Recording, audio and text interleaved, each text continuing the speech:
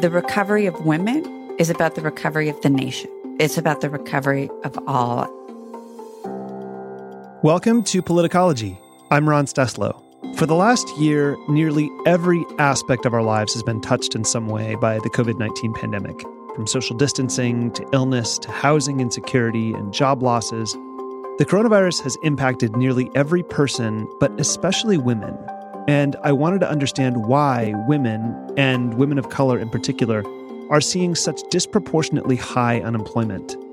What can this She-cession, as it's being called, show us about the underlying issues facing women in the workforce? And more broadly, what does that mean for the health of the economy at large? And how will it impact our prospects for a full and roaring recovery? So today I've asked Victoria De Francesco Soto to help us understand the shape of this crisis and what we need to do to respond.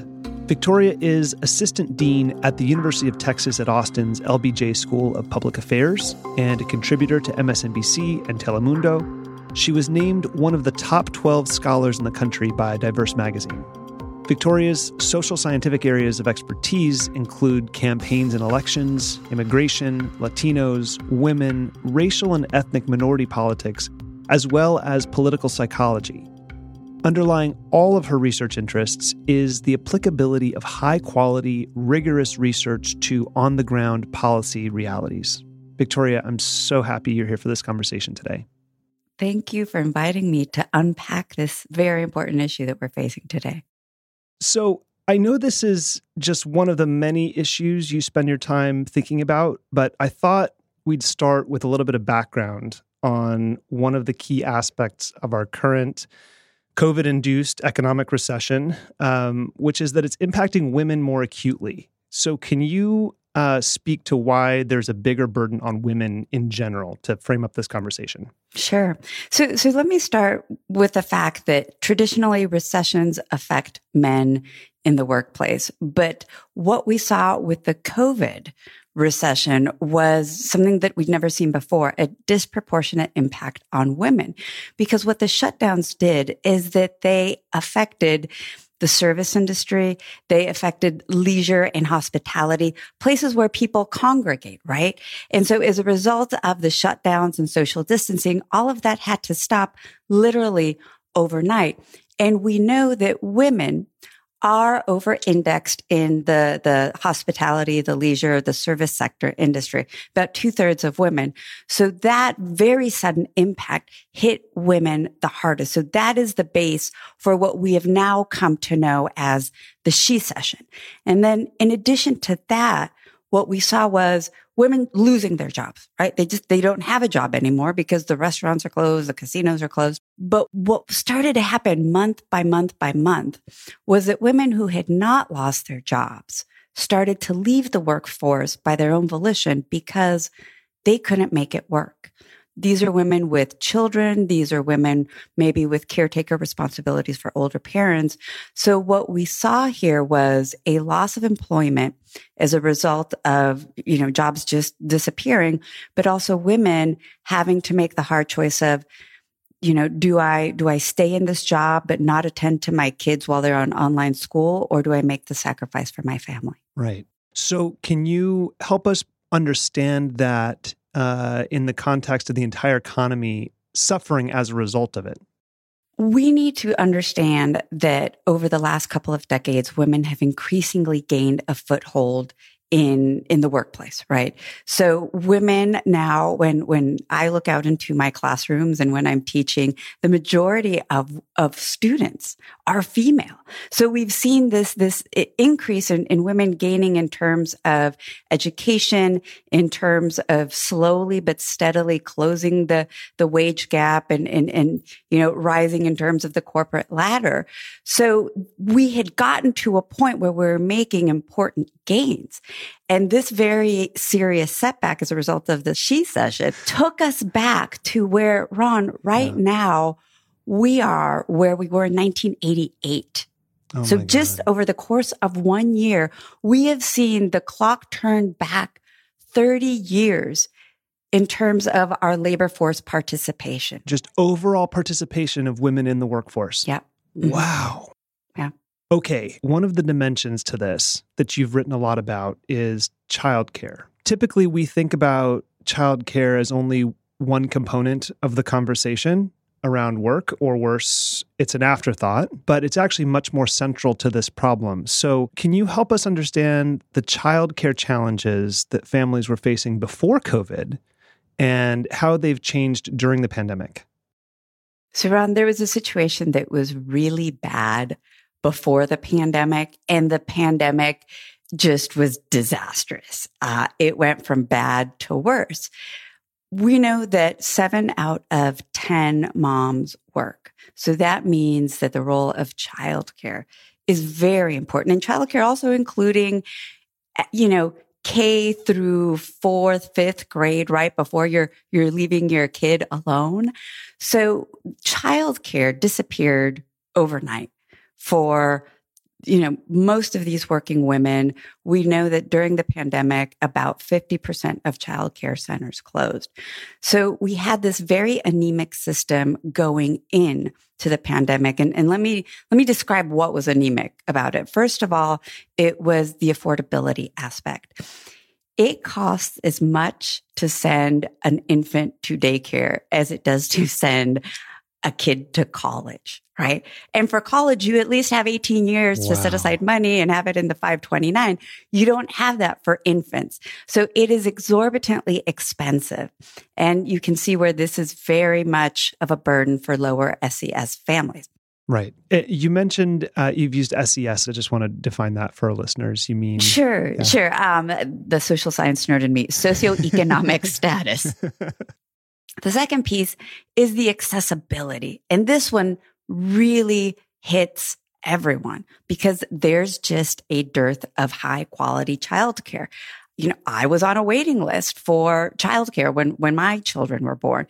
Most women have to be on waiting lists.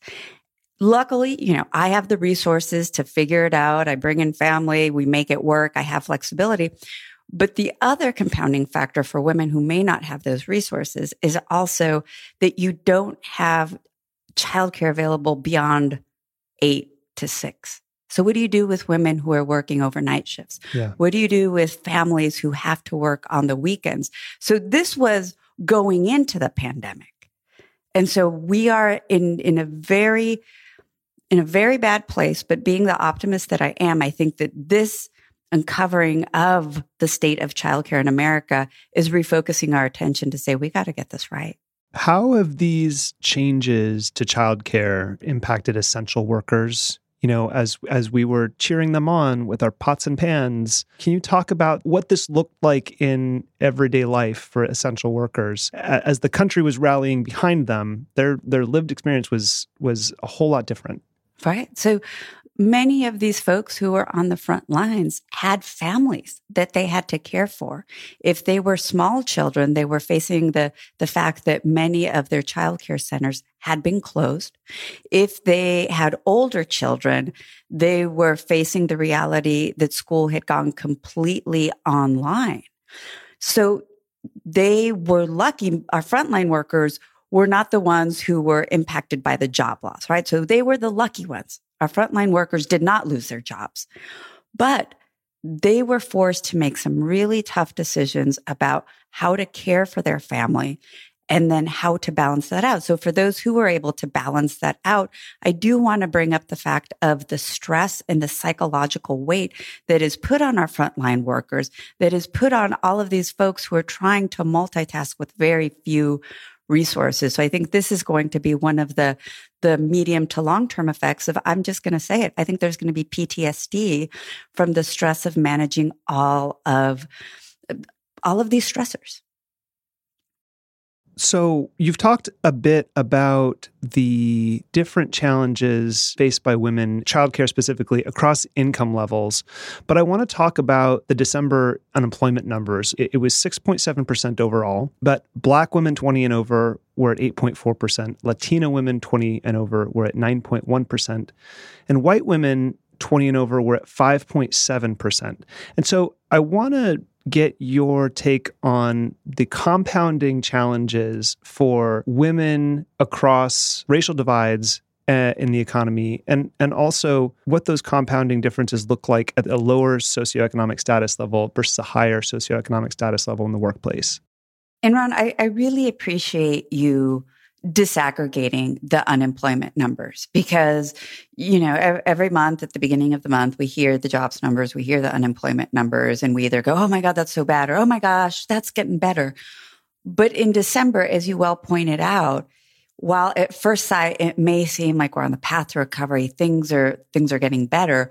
When you disaggregate it by race, and then in particular, that intersection of race and gender, things are still in a very bad place for women of color. Women of color, again, are overrepresented in the service sector, in the sectors that saw the greatest job loss at the very top of the pandemic. These are women that we know that within households of color, what was the latest statistic I saw? Something like over half have lost an income within these households of color. So it is very important, I think always, but in particular when we're in this crisis moment, to do the numbers and disaggregate out, because numbers should be the foundation for helping us figure out how we chart a path to recovery. So when we're thinking about how do we get back to not just to our pre-pandemic levels, but to improve upon where we were and see a more equitable society where there's economic opportunity for all, we need to take a good hard look at these numbers where Black and Latinas and Native American women are still feeling a lot of pain and recognizing that a lot of their jobs aren't going to be coming back. And lower SES women have experienced changes in the workplace that actually compound in different ways than women who've experienced changes in the workplace at a higher SES level. You talked a little bit about how actually it's become a little bit easier for women in higher SES jobs to work more remotely when they have jobs where that's possible, accessible. But jobs at the lower end of the SES spectrum don't have that option. And so can you talk about how maybe this might be an exacerbating effect of the pandemic? Right. So for our lower SES women, we know, there's a lot of data out there. I know the Why Women Vote survey done, I think in November of 2020 showed that even before the pandemic, over half of women of color were worried that they wouldn't be able to pay rent, that they wouldn't have enough money to cover their expenses. So that was before the pandemic. And so what happens is once we're in the pandemic, they are losing their jobs. And then they're seeing that they don't have, that there may not be the opportunity to get those jobs back.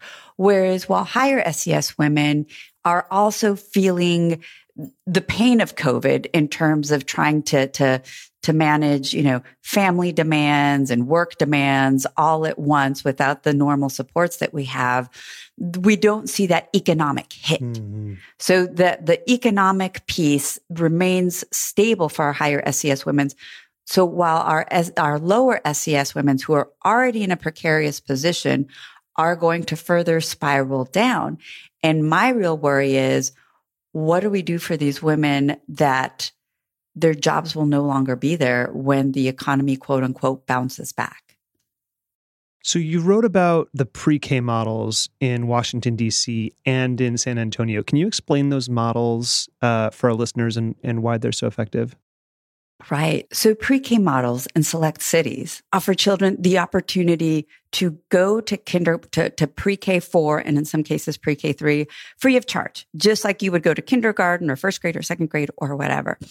In Washington, D.C., we had the first ever universal pre-K program, right? So it doesn't matter what you earn, as long as you live within the city limits of Washington, D.C., you can send your kid to pre-K for free, just as you would K through 12.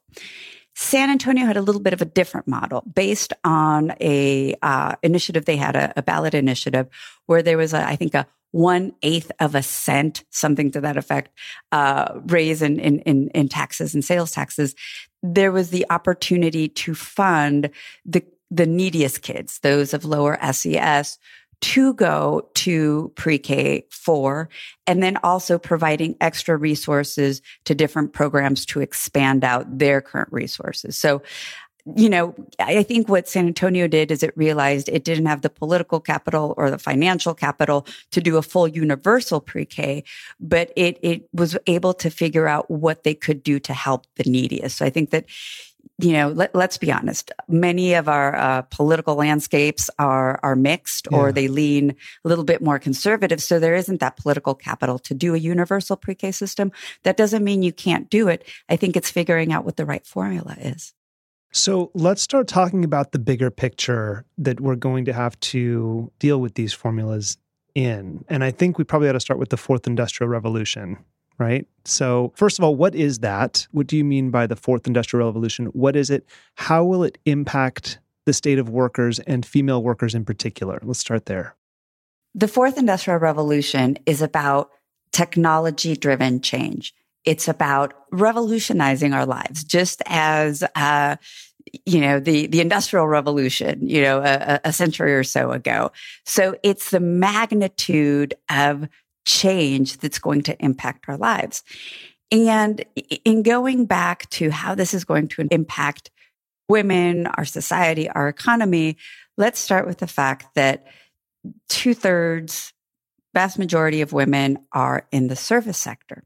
So they were the ones that were the worst hit by the pandemic. But the thing is, their jobs were already on the chopping block. Going into the recession and looking at that fourth industrial revolution about a decade or two out, we knew that these were the jobs that were going to disappear. I mean, just think about your experience going into a restaurant, or when you go to the airport and you buy a sandwich, and a lot of it is self-service now. So these service jobs will be disappearing. What the COVID pandemic did is it essentially precipitated the job loss. The jobs that were going to just be sloughed off in the next 10, 15 years, just, kind of went in one fell swoop. Economists have predicted that about 30 to 40% of these jobs that were lost in this past year run are just not going to come back. So as we're looking at the fourth industrial revolution, and instead of going, oh man, we lost these jobs, this is really bad, we need to take this moment and say, okay, we've lost these jobs. We see an increase in automation, more technological advancements. How can we pair up women who are in these service sector jobs and also lower SES men and propel them forward to thrive? So you mentioned the estimate about 40% of jobs lost to COVID might not come back. How well have we prepared workers in general for these changes, and women in particular? So not well enough. I think there have been some important steps that have been taken that we need to build upon. One example is preparing women and preparing the workforce in general in the occupations that are going to be most in need. A lot of these are in the medical profession, in healthcare. And what we've seen is this rise of an institutionalization of the stackable degrees. So you go and you become a dental hygienist, and from there, maybe you do office management, and you stack these degrees. And this is really where I want to give props to the community college system. Yeah. I think that as we move forward, we need to really put the community college system back into the center and understand the essential educational services that they provide to folks, because not everyone is going to go to college. Some people don't want to go to college. Some people, for whatever reason, can't go to college. So how can we best support them? And within this community college model, Ron, is what's termed the wraparound services model. Okay. Where you provide the students who are going childcare services, whether that's moms or dads, they got to leave their kids somewhere, because how are they going to learn to better themselves? Also financial skills models, emotional well-being models, family-centered models, because it's about the whole person thriving, not just that one individual. Right, right. And it sounds like it leads to a much more practical, general value in the workplace as opposed to high degrees of specialization. Is that accurate? It's specialization in areas that are needed most. Okay. So, like I said, in the healthcare professions, we really see a need there. Another area that is, being looked at right now, in particular for women, is in the trades, is in apprenticeships. So baby boomers are the ones who traditionally fill our apprenticeship jobs, our welders, our plumbers. They're aging out.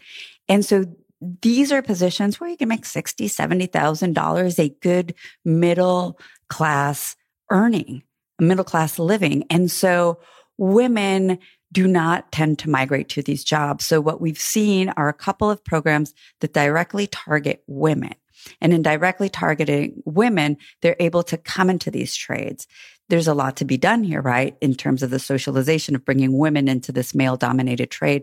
But I think that this is another area that is really ripe for growth, is in the apprenticeships as well as the stackable degrees. So can you give us a better sense of what the jobs are that are at risk of being automated? I think you mentioned this, but women currently fill 58% of the jobs that economists think are at risk for becoming automated. But what are those jobs? Because I'd like to know whether there's specific categories of soon-to-be automated jobs that are more likely to be filled by women, and how should we be thinking about preparing women and girls for more sustainable and stable jobs in light of that? Yeah. So again, the service sector, going back to the service sector, your restaurants, your servers, for example, also in terms of cleaning, a lot of cleaning can be automated as well. So thinking about these jobs, and when we look at these women, providing them a menu of options from which to choose. And I think that we should look at this in terms of a multi-life cycle model, okay, right? So I think that we need to think about our little girls who are coming up and our little boys as well. And what are the skills that we need to provide them so that they can thrive in the fourth industrial revolution? And in the white paper I did for the YWCA, we talked quite a bit about the STEM pipeline.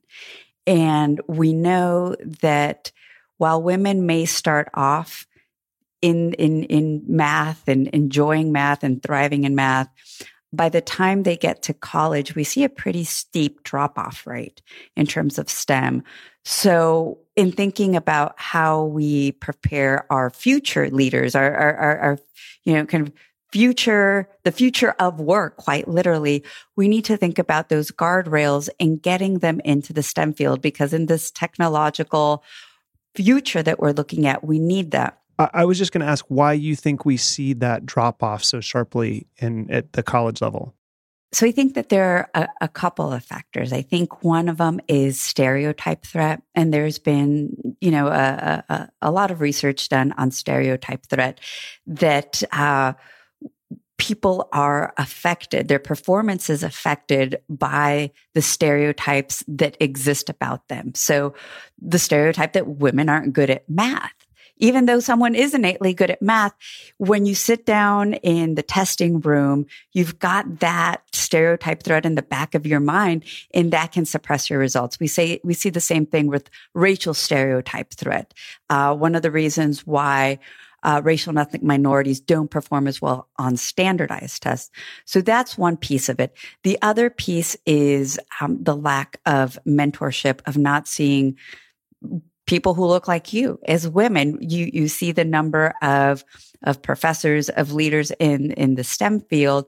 While it is improving and we are seeing more gender parity, it is still very male heavy. So I think those are two of the biggies, in addition to the lack of guardrails as they're coming up in their middle school and high school years. Okay.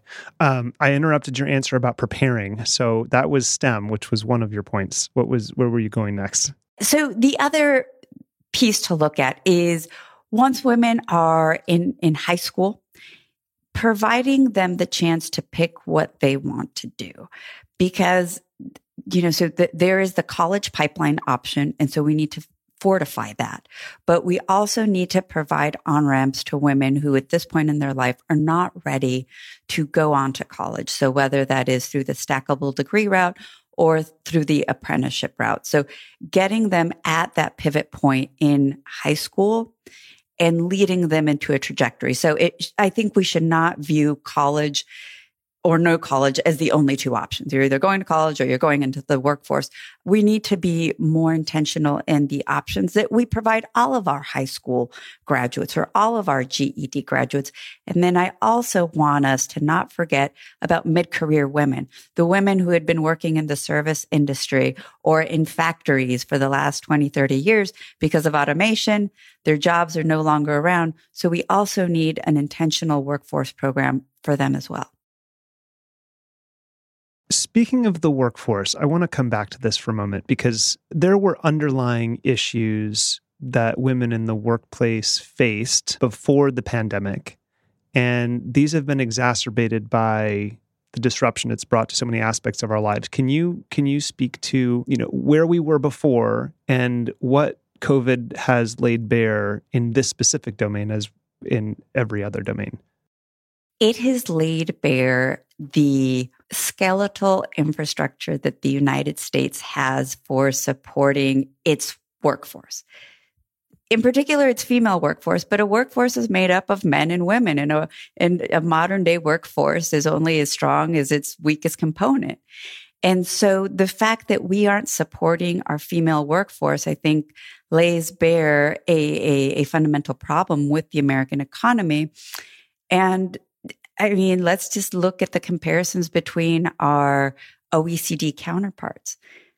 All of these metrics in terms of starting from maternity leave, paid maternity leave, to availability of pre-K3, pre-K4, robust childcare options. Ron, we're near the bottom of the barrel in every indicator. So, there's a reason why things came crashing down because they were so weak to begin with. I'm can't help but think about the Tucker Carlson episode recently and maternity flight suits.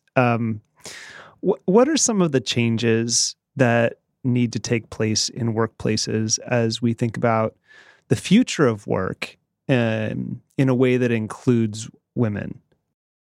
So I think we should look at it depending on who we're talking about. So I'm gonna provide a very rough cut.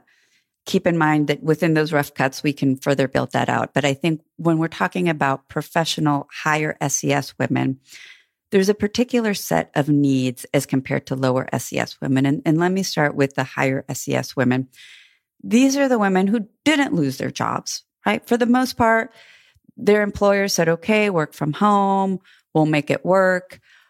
But these are the women who have been juggling multiple responsibilities at once. They've been plate spinners, and the pandemic just put undue burden on them. And what has come out, and what I've been talking to multiple stakeholders about, is the rethinking of the workplace to best support and accommodate women. And I'll give you the example of a dear friend of mine who works at a very prestigious agency, who has a daughter that's the same age as mine, 7 years old. And I remember how happy she was when she finally convinced her superior to let her work from home every other Friday. It was like a coup. It was like, oh my God, I am so happy. I can't believe this, because there was so much resistance. This was maybe 2-3 years back.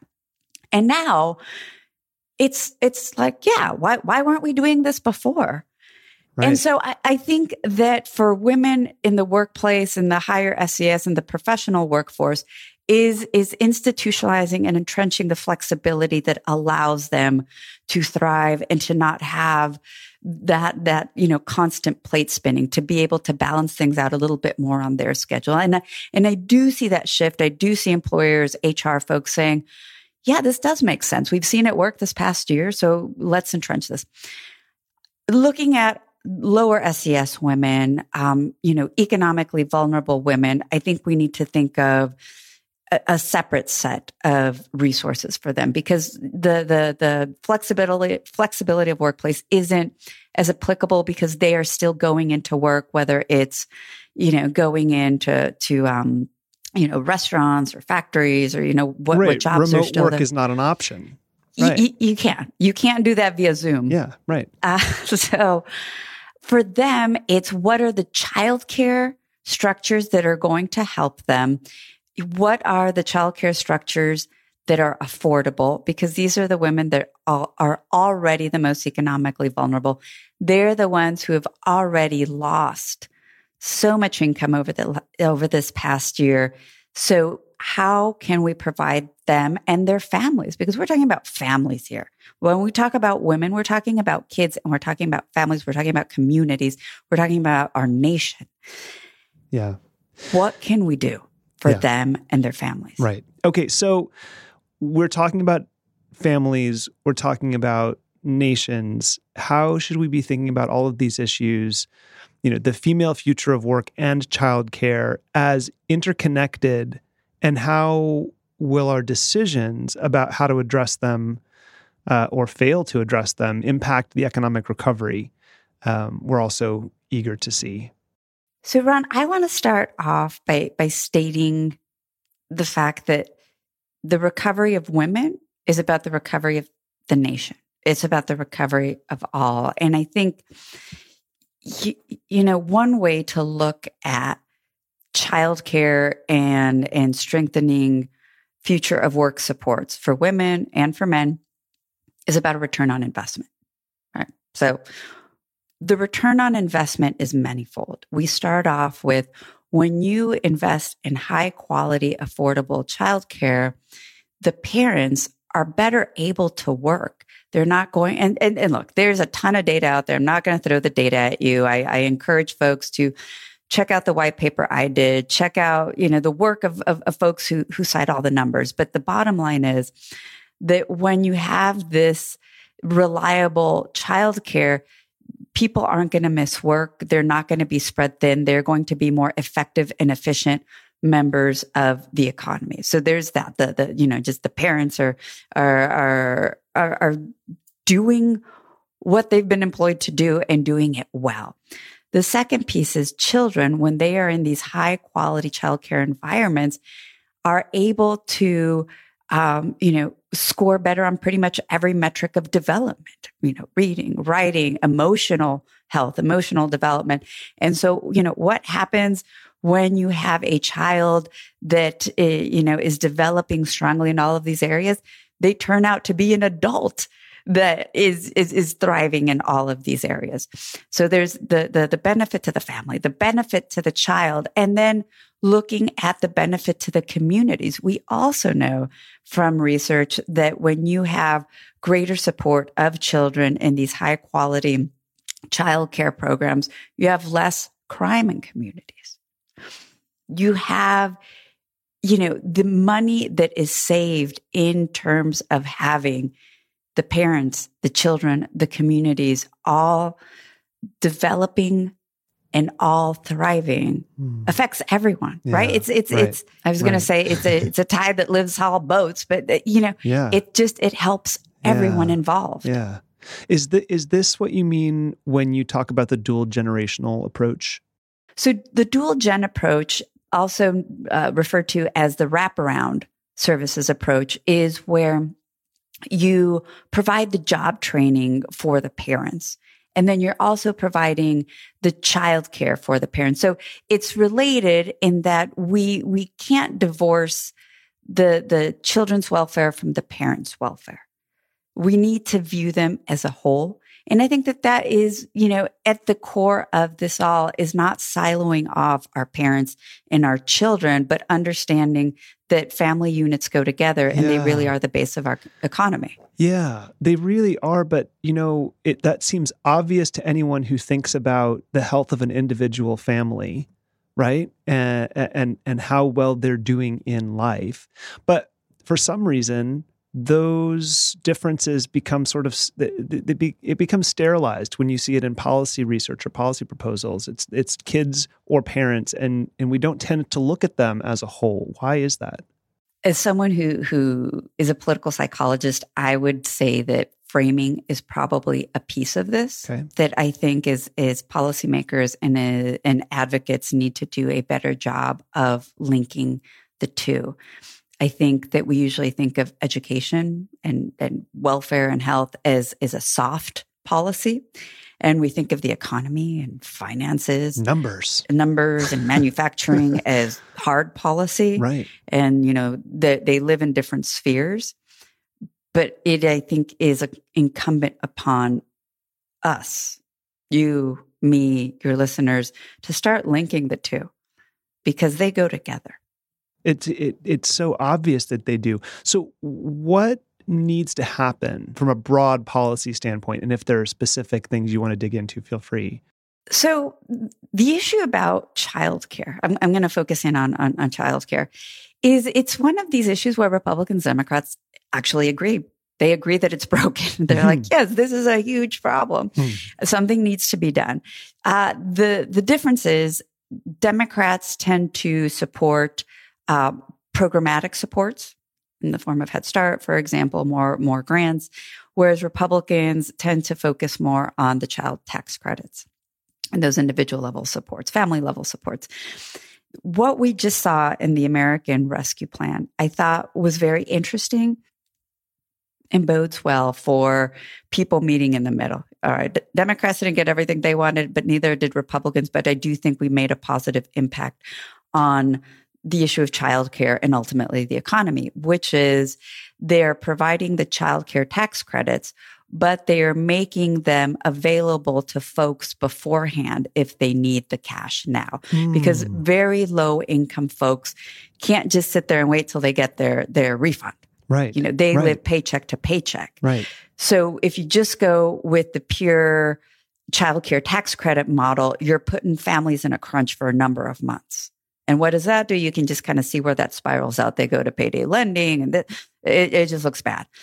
But if they can request it earlier on, then that is more direct support that they can get to, tide them over. So I think that the rescue plan idea is an important one.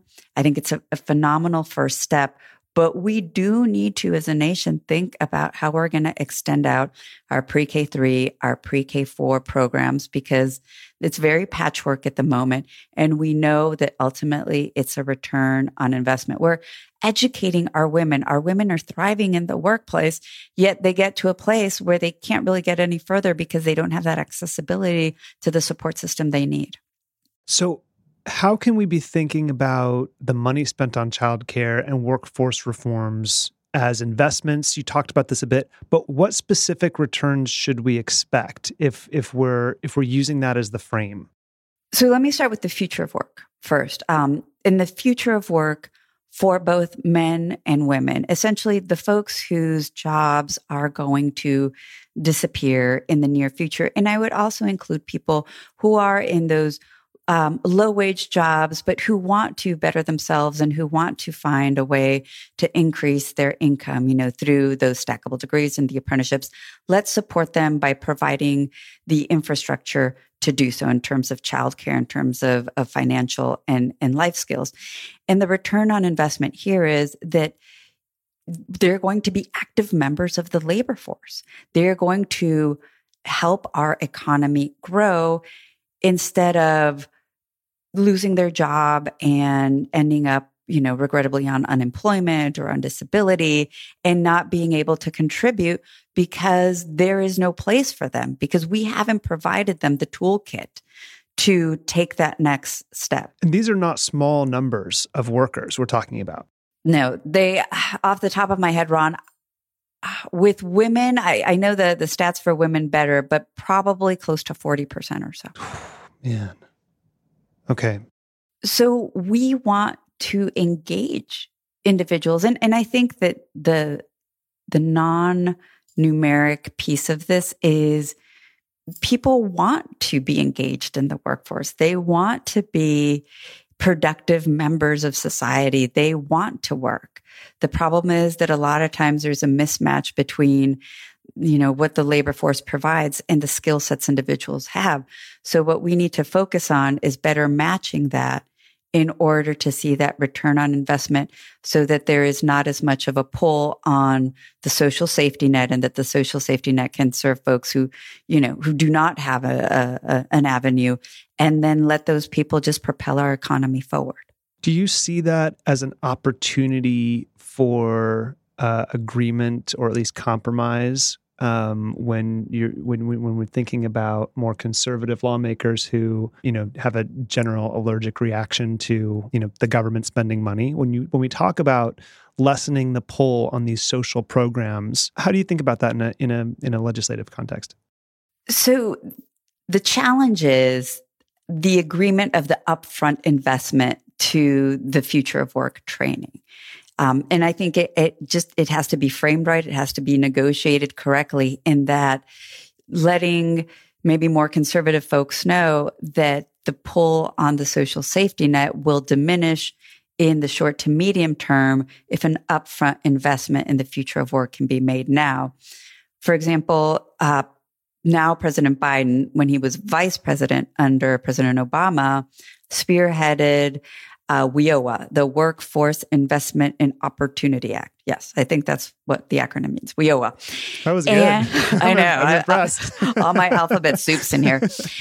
So what WIOA did is it laid a good framework for job training and future of work. It was kind of ignored during the last couple of years. So I'm going to be really interested to see how the Biden administration retakes WIOA and engages in WIOA and maybe combines it with infrastructure, because we know that this is a problem that while it over indexes with people of color, that white folks are also hurting here as well because of the fourth industrial revolution. Their jobs are going to be taken away. So let's take something like the green revolution or green jobs. Right. There's some resistance among conservative folks, but I think that if you couch this in the terms of this is a future of work investment, we're going to be retraining folks, and this is going to diminish the pull of folks who may otherwise not end up with jobs. So some fancy footwork that our political leaders are going to have to do. I know it's easier said than done, but I do see glimmers of hope. Well, first we have to get Republicans interested in legislating to begin with, because right now they're not interested in policy at all. But that is a different conversation. More immediately, Victoria, what are some things that people can do on their own, in their own workplaces? What are some action items for our listeners who want to see these kinds of changes? They're not. They don't have a whole lot of control right now over what Congress does. So let's try to personalize this a little bit. And I appreciate that, Ron, because I think it is important to not lose sight of our own agency. When we look at DC, it looks so big and remote and obscure. But, I think, let me start from the very, very individual level, which is talk to your HR people or talk to your supervisor or talk to your team, because the silver lining to the COVID pandemic is that folks are now open to new models. We've been forced to do things in a very different way. So I think that this is the time we get together with our teams and we say, let's institutionalize working remotely for X number of days. Let's institutionalize a mental health day. Let's institutionalize family support networks. Let's take this opportunity right now to have those conversations and to push for actionable. So I think at the individual level, that's the first one. So good. Yeah. The second is all politics is local. I really want folks to engage with their local lawmakers and their state lawmakers, because as we were just discussing earlier, Ron, San Antonio, DC, we've seen in Kansas, the pre-K initiatives have come from city and state initiatives. So while DC sorts itself out, we can look to our local leaders and have a bit more direct engagement with them. So I think that we need to fight this fight on multiple fronts to ensure that our American families have what they need to thrive, not just coming out of the recovery, but for long term is, in that individual workspace, in that local level, talk to your council member, talk to your alderman, talk to your state senator, state representative, and then don't lose sight of engaging DC, because we need to keep bugging them. Yeah, I totally agree. But I do think it's really useful to remind people of the immediate vectors of change that we can to change that they have in their own local governments, because they're so often overlooked. Most people, they can name the president. They might be able to name their representative. They can never name their local officials. And actually, that's where so much of the governing that matters really gets done. And it's an opportunity to create change far faster than you would imagine. So I appreciate you bringing that up. Sorry, what else? I was going to say amen. Oh, okay. Okay, so what potential post-COVID changes are you most excited to see play out? I sound like a broken record, but I am most excited to see a strengthening of the childcare system. And I think that, to your point, Ron, about the most immediate vectors of change are at the local level. What we do know is that with the rescue plan and just COVID relief in general, there's a lot of money coming to states, a lot of money coming to localities.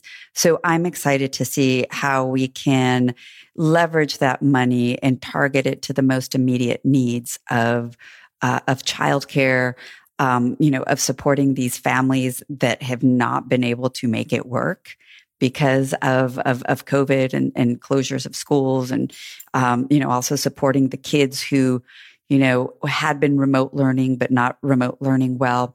So I think that that's what I'm most excited about, is seeing how this money, which is a substantial bit of money, can be harnessed and put to use at the local level. So Victoria, what is one question you don't get asked often, or maybe you've never been asked before, that you wish you had, that actually has an important answer? So I'm such a talker that even if I'm not asked, I think we touched on this, but I'll come back to it because I think it is so important in terms of supporting the workforce, in terms of supporting women and children, is that lack of maternity leave. We have the dubious honor of being one of the worst in the advanced world. And what I would like to put forward to folks who don't have kids, and, or who had kids, but, were not working at the time, is to maybe think of it in terms of dollars and cents. That the money that is spent on early, on infant care is exorbitant, right? It's in the tens of thousands of dollars. If we're able to provide families, moms, dads, that ability to stay home with their child, then that's money that otherwise we'd have to help fund for, infant care and special daycare programs.